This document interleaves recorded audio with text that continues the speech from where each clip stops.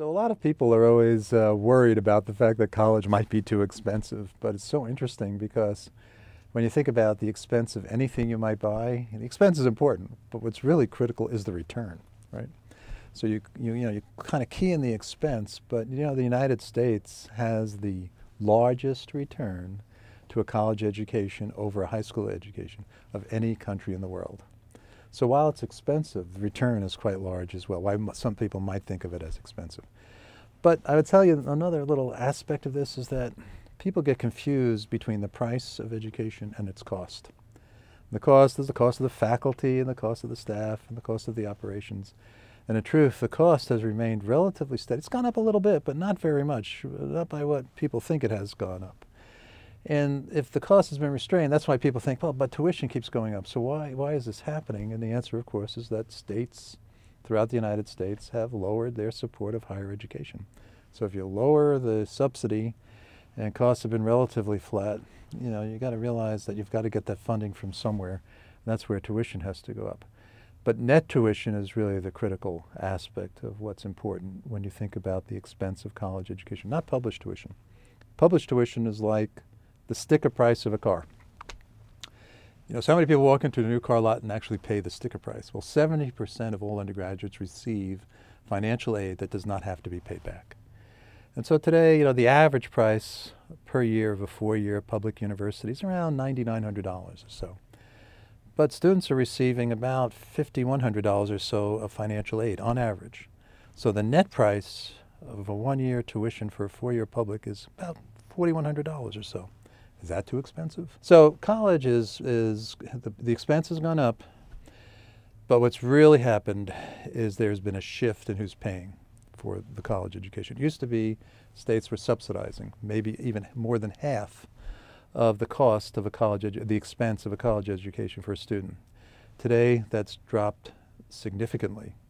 And today, students are bearing the major portion of that cost, but not all students. Students whose parents are in the upper income categories and upper middle income categories are paying the full freight. So now a lot of people wonder about distance education being the answer to perhaps all the financial woes.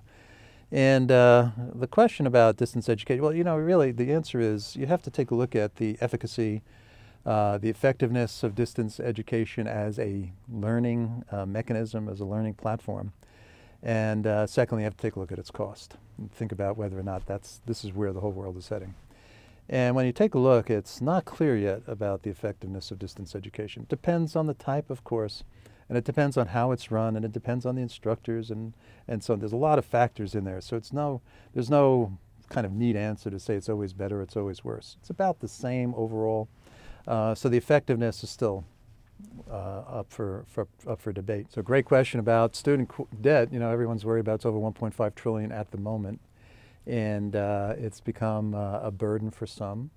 If you take a look at the median student debt, it's about $17,000 per student.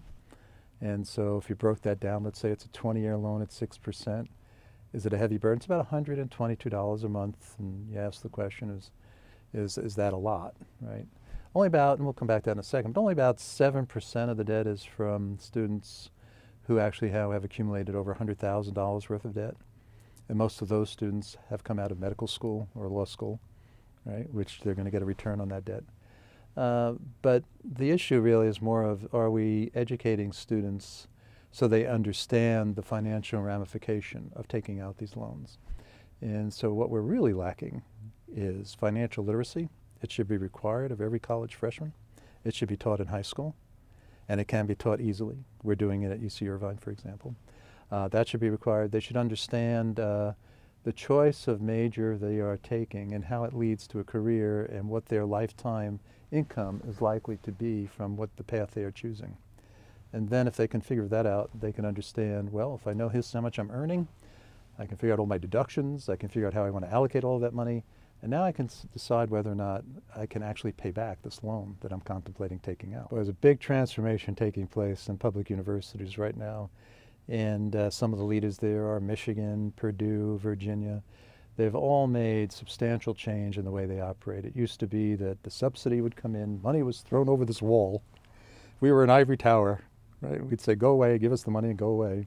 and then we would do whatever we wanted to do with it. But today, it's much, much different. Today we have to be accountable for every dollar that comes in. We have to show where all this money is coming in from and where it's. Today we cannot start new initiatives without the funding to support them. Very different from what happened 50 years ago. So today public universities are developing positioning strategies. They've never done this in their history. Usually their mission and vision would read something like, we serve everyone.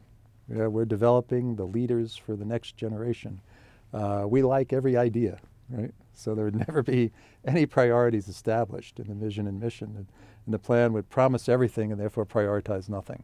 And today universities are changing that. They're asking things like, what are the biggest needs in society today? It could be let's save our oceans, for example, or it could be water is a real issue, or it could be the environment, or it could be something like where are we going to generate energy from in the future, or it could be terrorism or cybersecurity. These are the big issues facing society. We're a public university. How are we attacking those issues? Let's establish 3 to 5 of those issues as our priorities because we feel we have strengths in the academic areas to solve these problems. And let's focus on those problems. It could be applied health, any of those issues. You see the University of Texas doing this. You see Purdue doing this. And that actually rallies the faculty of the campus. If you tell the faculty what's important, guess what? They're going to rally around it.